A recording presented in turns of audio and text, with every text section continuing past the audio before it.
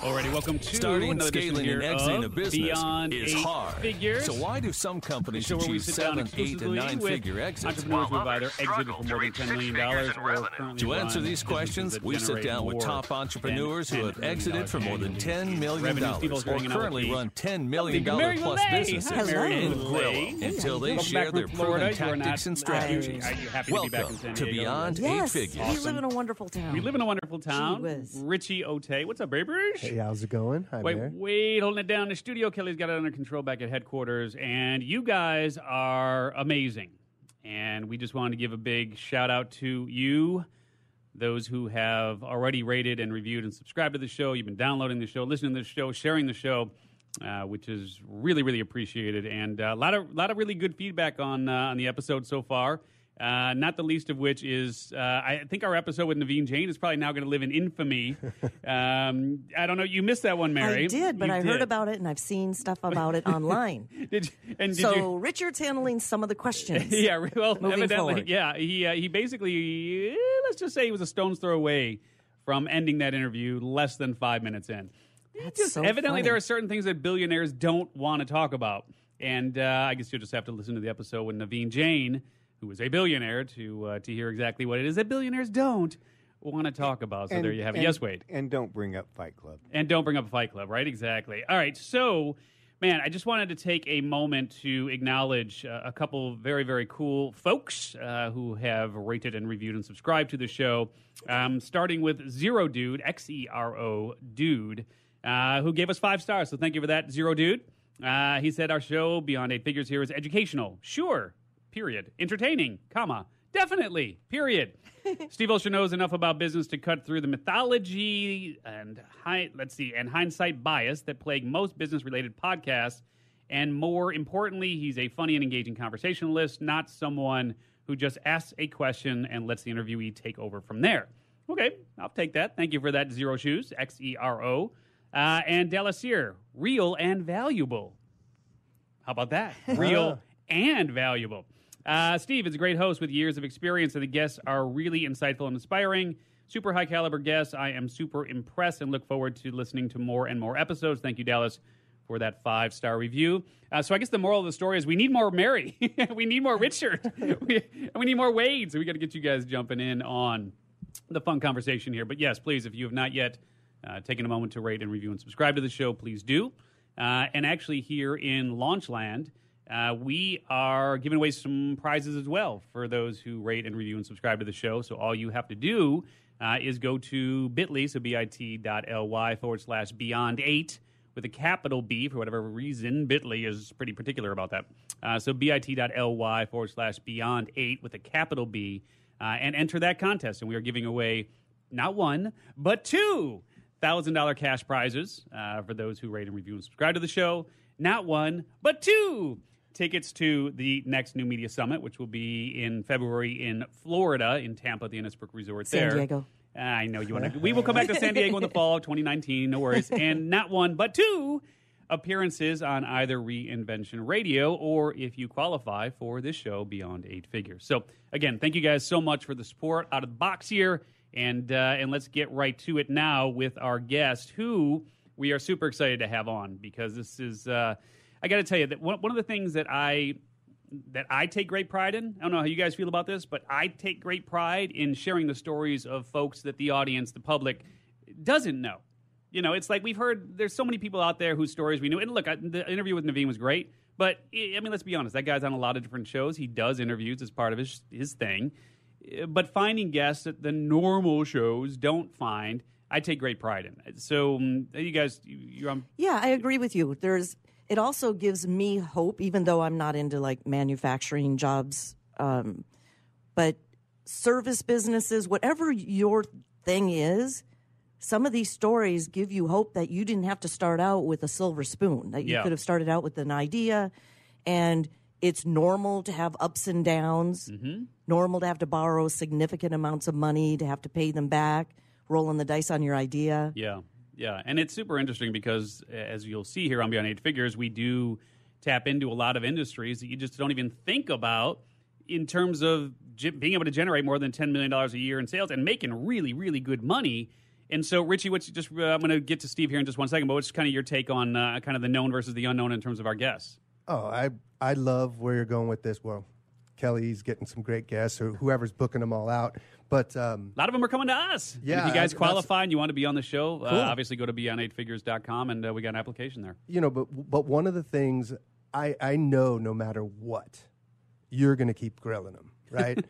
And Nicely. And no, of course. Nicely. But part of the name Beyond 8 Figures, me and my double entendres.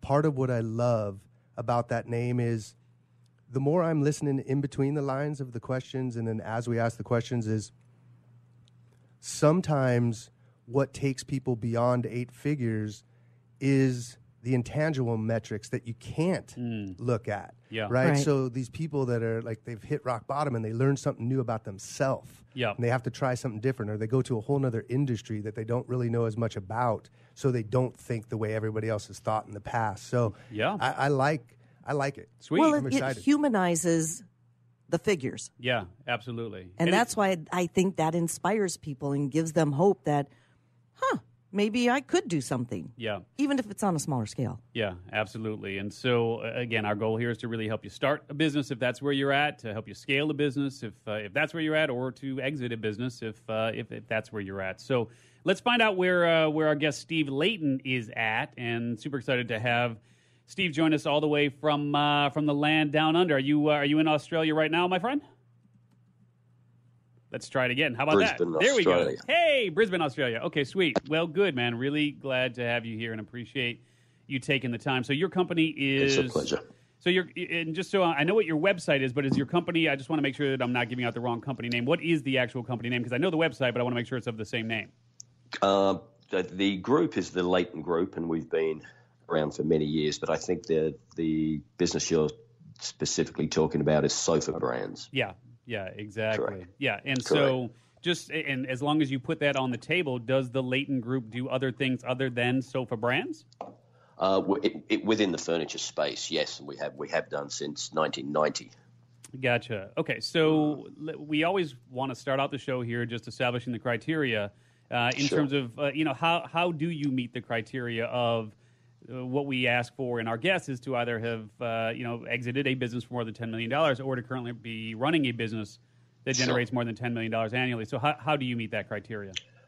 Okay, well, the business started in 1990. We grew it up to about an $80 million turnover by mid 2014, but made a very tough decision early 2015 to pivot the business model.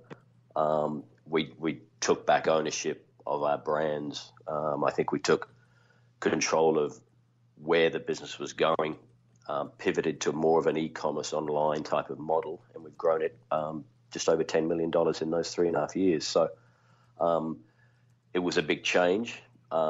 We had a very sizable business, pivoted and grew it again. So I think there's something to be learnt in that. Mm-hmm.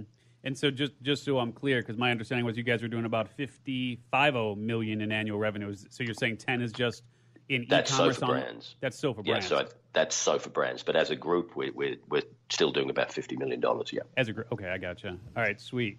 So take us back through the embryonic stages here of, is furniture kind of in your blood? Is this a family thing?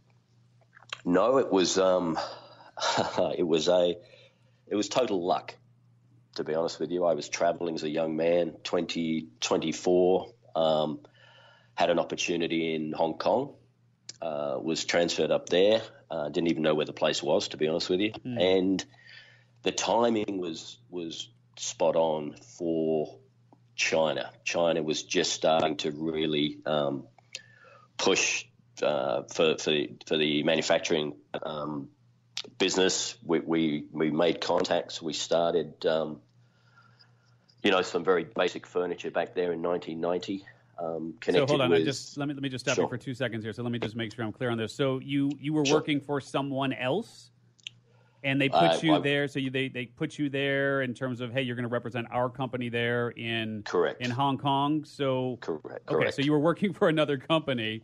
You landed in Hong Kong as the representative for Yep. that company, and while Yep. you were there, you started looking around. And you went, holy jiminy, there's like a huge opportunity here. Absolutely, and it grew and grew very quickly in the early 90s. It was opened up in the 80s with Deng Xiaoping making a lot of changes. Labor costs were nothing. Obviously, quality was an issue and technology was an issue, but that something that we added value to. And in 1998, I thought, well, this is too big an opportunity, and went out on my own. So hold on, I just want to make sure I understand this, because between the years of 1990 and 1998, so you went there, you saw, hey, there's some really awesome furniture here, and it's of at least as good a quality as a lot of the Italian furniture that you had seen before that. They were not back then. Just to make clear, not back then. It was it would have been 5% of the quality of Italian or American or Australian made furniture in those days. Okay, so very poor quality. So that's what you were going to improve upon with the low labor costs and absolutely what you'd learned on someone else's dime. Hey, correct, and what I was tending to find too was that I was in China every week for years and years and years, and it was almost spooky in a way that I seemed to always be retracing steps of the big American furniture guys, and little me from Australia following the big guys in the US, and we were backing onto a lot of that production. So it was a development stage, but it was being driven by you guys, which was comforting from my point of view, because obviously there was faith and there was concerted effort to actually grow that part of the industry. So that was a comfort to me at that stage, because I was still only relatively young, as you can imagine. So can I ask you a question? This is Mary. Sure. Hi, Mary. Hi. Would you consider...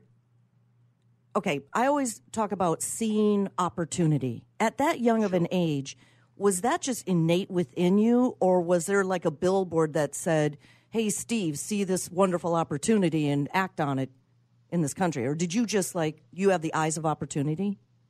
I think so, without sounding arrogant in any way. I never had any business training. I was traveling, really, at that age, and it wasn't something that I'd set out to do, and I just think it was an entrepreneurial thing that I saw an opportunity, enjoyed what I was doing, enjoyed the interaction with the manufacturers in China, the early days. And as I said, a lot of this is luck, good luck, and good timing, not necessarily good planning. And I think if you look at a lot of stories, that what comes out of it is that it's right time, right place. Yeah. So hold on. I have to go back here to understanding the first transaction. So you're a guy. You're working under somebody else's umbrella. You're getting paid by somebody else.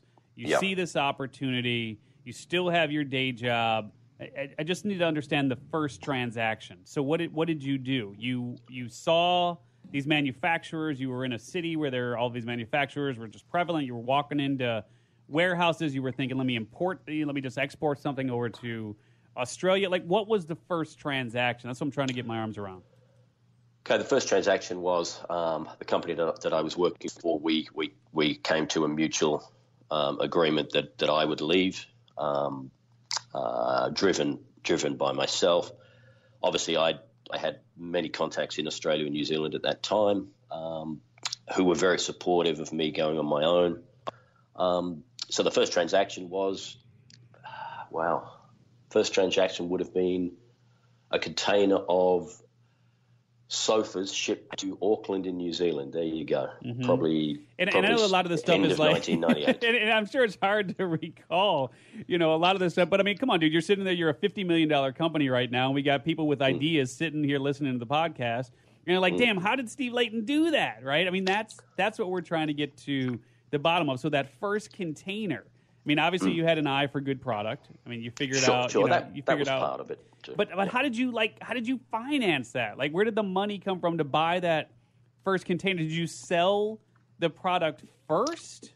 Well, no. Remember at that point, you're Hong Kong based, so the payment came direct from the buyer in Australia or New Zealand or the US straight to us in Hong Kong when it's shipped.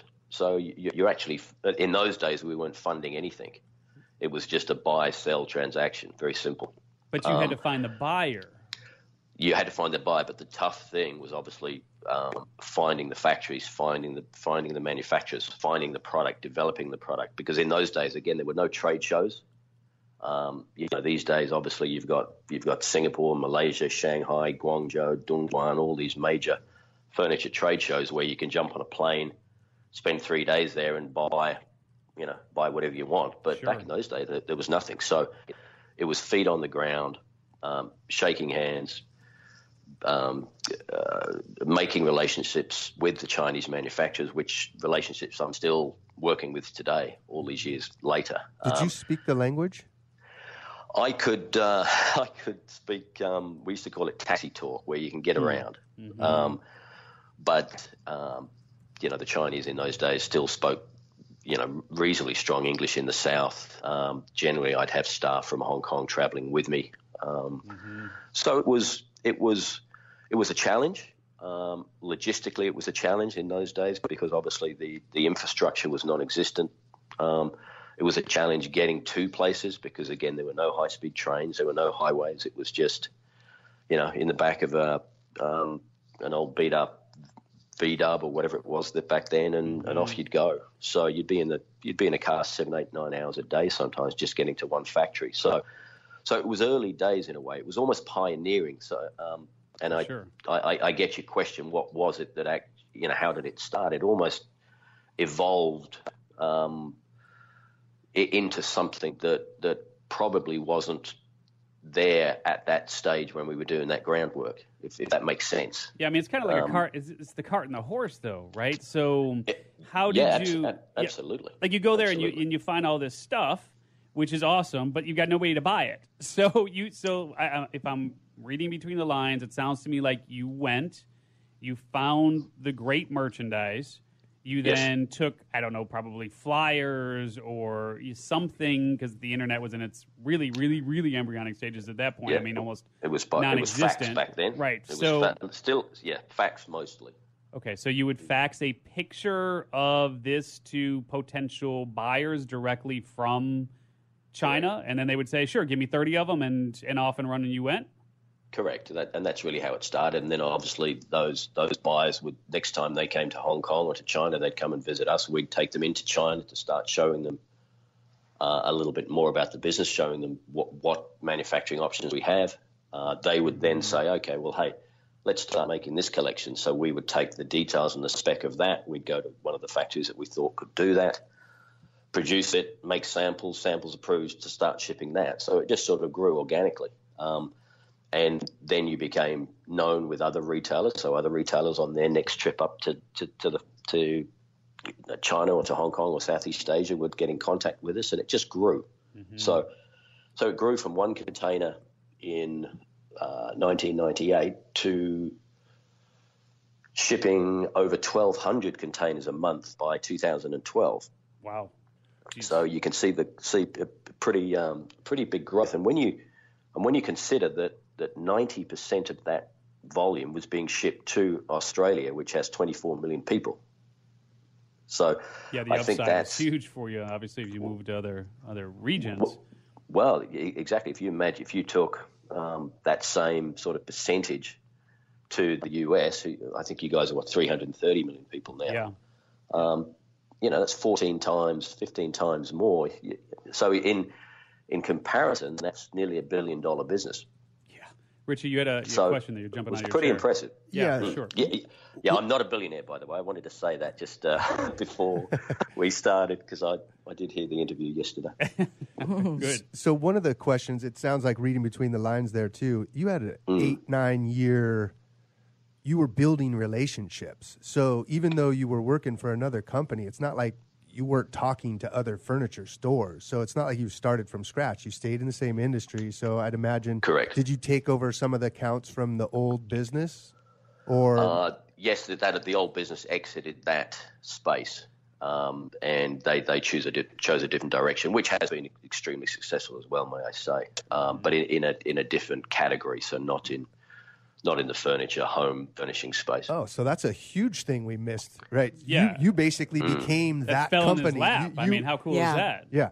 Absolutely. They walked away Absolutely. from it, and you were there. So you've been talking a lot about the we, and you've said that now on a number of occasions here. Out of the gate, though, there was no we, right? I mean, it was just you. So It's who- just me, but I always use the we. euphemistic we. Always I got sounds you. better to me. Yeah. So the Yeah. first hire, when did you hire your first employee, or was it just a commissioned salesperson? Or obviously we're talking now. We've got the start part of the business. I think we're fairly clear on that. Let's move to the scale part Sure. of the equation then here. So the first hire, that seems to be a big leap for so many people. Who was your first hire? Did you pay them out of profits? Were they just a commissioned salesperson? Take us through that. Sure. Yeah. So the first hire was in Hong Kong in 1998. So we, so I put in just a basic office staff. Obviously, we had a shipping person who handled all the logistics and the paperwork for the export. We had I had a PA who was handling all my travel and various other things. But the focus, we spent most of our money on quality control. So even back in 1998, we had 4 quality control inspectors who were based in China. So they were all over every single facet of the production, even from selecting the raw materials right through to finished product. So that was, I think that was something that really held my business in good stead, was focusing on quality from the early days. It's almost like e-commerce, where the most important thing is, well, the 3 most important things are customer service, customer service, customer service. Back in those days, I felt that quality and keeping a tight rein on quality was probably the biggest focus. And I don't think many other people in that industry did. And I think that sort of set the tone for the next 20 years. Going back to the hire, we then put on full-time staff in Australia, based in Brisbane, to handle marketing, because obviously I couldn't be everywhere at once. So I had some key salespeople who, again, were fully employed, who would go and see the retailers in each. I'm sure we've got. So we've got hold on, different states here. So yep. Yeah, I just want to make sure I understand. So where were you at revenue wise at that point? I mean, obviously you were and ostensibly you were a middleman, right? I mean, so you were correct. Yeah, we didn't own any manufacturing. We were basically trading. So we were product developing, buying, and then selling. So what was your margin then, and what are your margins now? Okay, that's a great question. Great question. Back then, revenues, again, just by, it might be slightly out, but by about 2000, we were just short of 10 million. But our margins were anything between 15 and 25%. Mm-hmm. Mm-hmm. By the time we got up to 70, 80 million, our margins were probably 2%. Oh, wow. So, yeah, absolutely. So way down. Correct. And that's one of the reasons. E-commerce you got some heavy duty logistics shipping a couch around, right? I mean, I'd imagine because sorry, just taking one step back, that was before we pivoted back in 2015, and that was one of the reasons we chose to pivot, because we were turning over a hell of a lot of money, but that margin was just being squeezed and squeezed and squeezed and squeezed, and that's something I wanted to talk about today if you guys were interested, because it's definitely sort of been that race to the bottom in the furniture industry. And the US is the same. The US is exactly the same, where it's just been so price driven that everybody in the supply chain is getting squeezed and squeezed, and there is actually really not much money in it for anyone anymore. Mm-hmm. And that was our reason. That was my reason to say, okay, this model has changed. That there is a better way to do this, and that's when we pivoted. We took back control of our brand and took control of we took more control of the front end, how and where and when we sold our product. Yeah, so that was the pivot. But you got to be honest. I mean, in reality, you're part of the problem. I mean, let's be honest here, right? I mean, that's because that's the beautiful thing about going to China and sourcing it for what is a fraction of the cost, like you say. I mean, the furniture that you guys create now is just this beautiful. It compares to the Italian higher end products. I mean, it's really, really well made. But Absolutely. reality is, you took the margin out of that. You guys did that. So we are to blame. Right. And as We are others to blame. came in, they're like, well, forget this noise. Leighton's working on 12%. We're going to do it for 6%. That's exactly right. And That's so, exactly right. Well, yeah. And plus, where our radio station is, we're smack dab in the middle of probably the most furniture manufacturers there are. Yeah, it's anywhere. Furniture Row. And it's Yeah, it's yeah. literally San called Diego, Furniture right? Row. Yeah, and it's funny because as you were saying that, I've never really seen another industry that perpetually, like, for 9 years they're having a going out of business sale. You know what I mean? Yeah, like that's the it. cutting things half price, and I happen to do e-commerce too, and I jokingly say, if you don't control well, not jokingly, I say all the time, if you don't control the brand, the actual brand itself, and the quality, Absolutely. and you're literally just a race to the bottom because Walmart and Amazon and all these other people are just going to kick your ass Wayfair, every yeah. time. You're spot on. That is, you've hit the nail on the head. It's about now controlling your brand, and it's almost a race back up to the middle somewhere because it's not sustainable. It's almost become a business and industry that's disposable. Yeah. Now, So, and take us through just that one more doesn't sit- time. I just want to Yeah, understand sure. the pivot one more time because I think that may have Sure. gone over. I know it went over my head. Maybe it's gone over other people's heads here. So you had a okay. really, a burgeoning business. You're doing really, really well. But you said 2015 seemed to be a pivotal year for you. Yes, Take us back through that. Yeah, sure. And we still do have a part of that business is part of the $50 million turnover. So it's still a successful business. But we decided to, again, it became to a point where we were shipping so many containers per month. But when you're only making probably a GP of 2%, it doesn't take much for something to go wrong in a factory in just outside of Shanghai, and you've got a claim for 2,000 faulty units that have somehow slipped by your QC, and all of a sudden that claim cancels out any profit that you've made for the last 6 months. So it became, Or it was someone almost doesn't like, pay a bill. If you give Correct. somebody terms and correct, and you're that working on happened 2%. that happened 2 or 3 times. So it's almost like rolling the dice when you're turning that sort of money over and making such a small margin. So we said, look, let's walk away in a good way from the majority of that business. Let's take back control of our brands, which is sofa brands. We have Nicoletti Home, we have Calia Italia, we have Balducci. So we have some very famous brands. And we said, okay, exactly what you guys said earlier, that we took back control of the brands.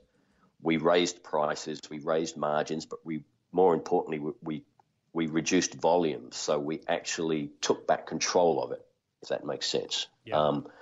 And that was the pivot. So we started selling things online. We moved more towards custom-made, made-to-order product. And the big thing that we did was we connected the Italian manufacturers that we'd known for years with the Chinese retailers. And part of our deal was we got the production rights for those brands in China. So that was all part of the pivot over the last 3 years to a point now where, I can see the business actually exceeding what we were doing back in 2013, 2014 within the next, 2 to 3 years. Yeah, and with much better margins, I would think as well. Absolutely. And that's the key because, at 2%, you best just put your money in the bank. Did you see it? Too much risk. Did it eventually start to go both ways? Like I noticed on your site, you Sure. have made in Italy. Did you start to actually sell that product back to the people in China too? Yes, that's exactly what we did. We signed the distribution deal back in April at the Milan show. So we've done a deal with the Calia Italia brand to distribute their product through 3,000 retail stores in China. So it's significant. And obviously we get that China production rights for the brand, and then we can export that brand around the world. So that's what we're in the process of doing now. So that was all part of the pivot. So outside of the Italian designers, I don't know if this is a stupid question, who in the very beginning managed the design of your products? I know it sounds weird, but it was generally driven by myself. You'd look at what you guys were doing in the States. You'd look at what Rooms to Go were doing. You'd look at what the big department stores were doing. I'd look at the retailers in Australia. I'd look at the retailers in the UK, and you got a feel for design. And the trends. Correct trends. Back then it was generally any color as long as it's black coming out of Asia. It was like the old Henry Ford days. You couldn't really supply anything else at that stage. But you'd get an eye for whether the market wanted a round arm or a square arm or a high back or a low back or a traditional type of feel. You guys were very traditional for many, many years. Obviously, the European side was more contemporary. Australia was a cross between the both.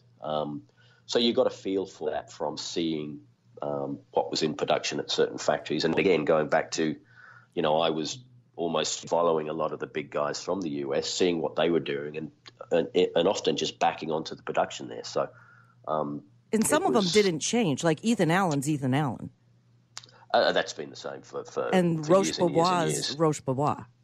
Yeah, absolutely. I don't buy furniture from places where I can't even pronounce their name. So that's But let me ask you this. So right now, how many employees do you have full time?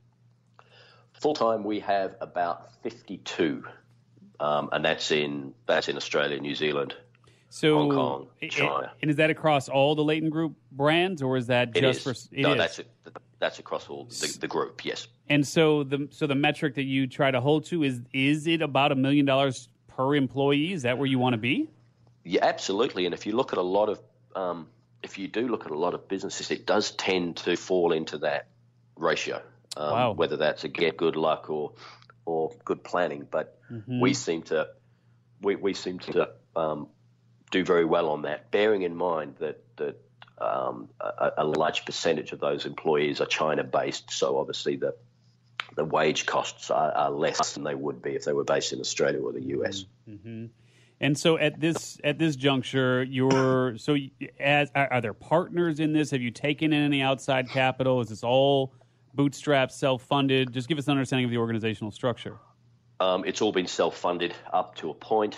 I've taken on a couple of key partners up in Hong Kong and China purely because it needs to be really hands-on, obviously. And the two partners that I brought into the Leighton Group have very specific abilities in product design and product development and production. And again, as this industry becomes more mature, your focus has to be on obviously product development, quality, which never changes, and production and getting efficiencies with the factories in China. So they're the three focuses now. So, and how much of it do you own then currently? Is it a third, or do you? No. I'm as a whole, I'm probably about 80%. Gotcha. Do you have a sense of what EBITDA will be in 2018? For the group or for just Sofa Brands? Now let's look at it from a group perspective. The group our EBIT should be somewhere around about between 3.5 and 4 million approximately. And we sit at about 8%. Do you take a salary or do you pay out of just out of net when all's said and done? We have reasonably a reasonably complex corporate structure, obviously with the different businesses in different countries, and there are with respect, I don't want to go too much into that, but of course I draw a salary down in Australia, and but there are, because of the different territories that we actually have businesses in, and there are a lot of tax implications from various countries. So we everything's by the letter of the law, but it's quite a complex structure to make sure that we everything's efficient. Yeah, no, I'm sure that it is. So let me just kind of have you take a look back now on things in terms of mistakes. Talk about some of the mistakes that you think you've made along the way here that if you had a chance to kind of put yourself back in that position, you would have made that left turn instead of the right. Sure. Well, I think the main mistake I made was probably not identifying how strong e-commerce was going to be. If you look at if you look at the really successful e-commerce companies within my space, they sort of started probably around about 2002, 2003. Now, at that stage, I would never have dreamed that you could sell a bit of furniture online. Sure. So we definitely missed the boat on that, because if you look at, I'll give you some examples over there. Look at Casper, for example. I'm sure you guys are familiar with Casper. Yeah, so that's, if you guys aren't familiar, that would be the mattress company, yeah? Mattress in a box, yeah. Absolutely. Yeah. What a great idea. It's totally changed the industry. Yeah, it's a great idea unless you're a landfill. Well, hey, then you don't think it's, or maybe you do if you get True. paid by what goes into the landfill. But yeah, right? I mean, mattress in a box, this thing kind of blows up when it gets there. Really changed Correct. how mattresses, I mean, talk about dismantling the status quo, which is a lot of what we talk about on Reinvention Radio. Well, I mean, the idea of getting a disruption, mattress in a box, come on, that opens up and expands, it's made out of foam and all that stuff, right? So yeah, exactly. And went from zero to $100 million in 12 months. Yeah. Name a business that could ever do that. That is just revolutionary. Yeah. And it is now doing $350 million 5 years later. So what did you learn from that? We missed the boat. We should have been one of the pioneers down our end of the world in that space. We didn't. We tried to get into that space too late, and by then, the market's saturated, and generally the guys that start retain, 60-65% of the market anyway. Mm-hmm. So that was probably the biggest mistake I've made. You make small mistakes on the way because you're learning, but as long as you learn from the mistakes, that's the key. I think it's the people that fail are guys that have actually tried. So, as long as you learn from that. To that point, what is a mistake that you made that you thought was a mistake that ended up being Your Post-it note. Yeah, the thing that made everything move forward even faster? Okay, this would be we committed to a material, believe it or not, back in when was it 2009 maybe. It was a new material that was being produced. It was called bonded leather.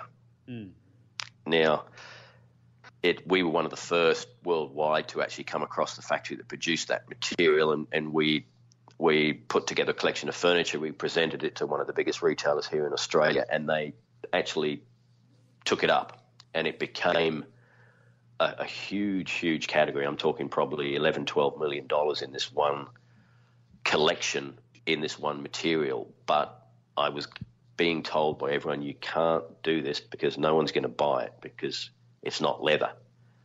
But it became huge. So I actually thought that we probably made a misjudgment, but it was a huge success. And I think if you look back over the last 6, 7, 8 years, even in the US, there was a time when bonded leather was everywhere. Mm-hmm. And we were one of the first to do that. And it was a bit of a risk, but a mistake I thought it could be, but we actually saw it through and it became a huge success. Mm-hmm.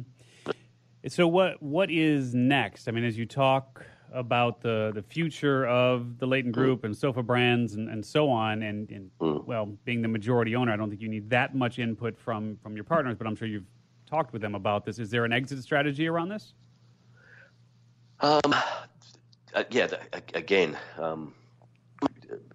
Interesting to discuss that, because there is an exit. Can you exit from this? We can. How we've pivoted now, we can, because we've taken back control of our brands. So all our IP, all our front end, where before, even though you're turning over a hell of a lot of money, you're really only buying and selling. Mm-hmm. So your business, where's your business value? It's based on your having a relationship with your customer, and it's based on having a relationship with your factory. But you actually don't own anything. You don't own any IP. You don't own any branding. Mm-hmm. So there's really nothing to sell. But since the pivot, obviously all the IP that we have and the business models that we're actually growing, Sofa Brand being one of them, it's going to have a real value. Obviously there's huge upside on margins. There's huge upsides on average transaction values now as we're racing back up to the middle. Mm-hmm. And obviously having the exclusive production and distribution rights on the two big Italian brands, it has value now. It has a significant value based on your IP, and that's what, when you're buying and selling, even though you're doing huge volume, but you probably didn't have. And just so folks are clear on this, when you're talking about IP, in this case, you're talking about the brand Kalia, the brand Nicoletti. You just mean in terms of the branded merchandise, so to speak, correct? Or are you talking about something else? No. The brands, the branded merchandise, and obviously the supply chain that comes with that. So that supply chain can't be accessed by anyone, any random buyer jumping on a plane, going to a trade show and buying it. So is 100% of what you sell right now under the Kalia or Nicoletti brands? No, it's about 60% at the moment, but I would see it getting to about 90%, because that's definitely going to be our focus. About 90%. And then in terms of your industry, your vertical, is it based on a gross multiple? Is it based on EBITDA? Like how, because the furniture industry, as you said, I mean, without the branding, it's a zero-sum game. But with the branding, how do you determine a valuation on this? So you're a $50 million company. As you sit here today, what valuation number would you throw on this if you went out and raised money? Okay, well, in Australia at the moment, there's a lot of action in the private equity VC market. There's a lot of funds in Australia. Sure. So at the moment, there's two ways of valuing. One is certain businesses are getting twice revenue, 2 times revenue. But generally, it's valued on EBITDA. And in certain businesses, you're getting up to, certainly online e-commerce businesses, you're getting between 18 and 25 times. And so, again, just if I heard you correctly, we were at 50 in terms of gross. We were at 3-ish in terms of EBITDA, something of that nature. Correct. So we're at about 1.2, 1.3 off of gross in terms of the current valuation. If we're either way, it's going to work out to about 60, 70 million, somewhere in there. Which, correct. Do you ever sit back and you think, Jiminy, I'm working my tail off to do 50 million on a 60, 70 million dollar valuation, right? And maybe there are other opportunities for you that could provide a bigger payday, or you just love what you're doing? It's something I've done for 28 years. So it's in my blood. I enjoy it. But I'm 51 years of age now, and I'm certainly looking at an exit over the next 3 to 5 for sure. And now that we do have, again, going back, controlling the IP, and we actually have something of value, I'm certainly looking at that for sure. Yeah. Yeah. Well, absolutely. The good news is you've got no debt on the books. And so, I mean, if we're talking about a gross rate multiple here, then, I mean, geez, at the end of the day here, that's pretty much just all, coming into your pocket, no? Absolutely. Yeah, we don't have any bank debt. As I said, it's a very clean business. We have a good, strong balance sheet. Yeah, you should be happier, man. Like that's a good thing, right? So I was going to apologize, sorry, but I'm full of the flu. So I might sound a bit, but I'm full of the flu, so I'm trying my best. But I am smiling this end of this end of the phone, believe me. Yeah. Well, thank you for still coming on with us. I never can get this international clock thing right. Is it very, very late where you are right now, or very, very early where you are right now? It was very, very early, 4:45 in the morning. Is it really? When I dialed in, yes. So, man. Thank you. Let him go back to sleep. I know, right? Jiminy, thank you for fighting through the flu in the early morning hours to be with us as I berate you here on questions. So thanks for it was a pleasure, guys. It really was. And, I want to make a comment. Remember, you had said, maybe it's when I said, did you see opportunity at 24 or whatever? You go, well, I don't want to be arrogant, but yeah, basically I just saw it. You're not arrogant. You're just super smart. Thank you. I appreciate that. I really do. Thanks, Mary. Yeah, man. So as you obviously look then to build the brand, I have to ask this question though, because I know this is relative to like here in the States with marijuana becoming legal in so many of the states on a recreational level, and will probably be legalized on a national level like they're doing in Canada here very, very soon. Yep. I mean, I know it's an interesting analogy, but reality is, for those who smoke like myself, not necessarily a whole lot of brand loyalty there. I mean, a good good strain is a good strain, and kind of move from one to the other. In this case, does brand, like, do people know Calia and Nicoletti? Like, in other words, is there an opportunity there to really build a brand in furniture that people know? Yes, for sure. These brands have been around for, in Italy for 70 years. So there's a tremendous amount of heritage and design and content that comes with that. Mm-hmm. Now, obviously, the brands, if you walked up to the average consumer in Australia, no one would have heard of those brands. But it's really now my focus and my job to get those brands into the public arena and really grow brand awareness, because that's where the business has to go in Australia. If you look at the discount retail stores, they're probably making an EBITDA of 4%. If you look at the retailers that are actually selling up and creating brands, that their EBITDAs are probably around about 16, 17%. Sure. So you don't have to be a rocket scientist to actually realize that that's where you need to be, or at least somewhere in the middle. So that's where the race to the bottom. We're out of that. We're looking at starting the race back up to the middle and hopefully get back up to the top again at some stage. Yeah, and I would venture to guess that a fairly large piece of that puzzle is expansion to additional markets, correct? I mean, you've obviously done really, really well in Australia. I know you've started to tap into the States and to Europe a little bit, but right now, what's the breakdown in terms of revenue? What is being conducted in Australia versus the other international markets, percentage-wise? We're still at least 80% in Australia, which has obviously been our focus. But with a lot of the brands now, we're certainly going to be looking at expanding that offshore sales more. That's definitely going to be a focus. One of the focuses with the Sofa Brands business, if you don't mind, I can quickly touch on, is we're going to be the first to go to market with a full custom-made, made-to-order business model, so that anyone can order a genuine Italian-made leather sofa in any color, any design, any configuration, totally authenticated, personalized, shipped direct, and delivered white glove to your door in 12 weeks. So it's almost like going to a car dealer and ordering a special vehicle. So that model is starting in Australia in about 8 weeks, and we're actually looking at licensing that e-commerce made-to-order model in different countries. So we already have a company in Hong Kong who wants to take the license there. We already have one in Malaysia and Singapore who wants to. We have one in New Zealand. And so we're potentially going to be either doing that ourselves in the US or looking at licensing it. There you go, Richie. Your entree into the furniture world. Oh, yeah. I didn't want to derail it, but I'll figure a way to get via Kelly how to get a hold of you. I'm chomping at the bit looking at your stores here.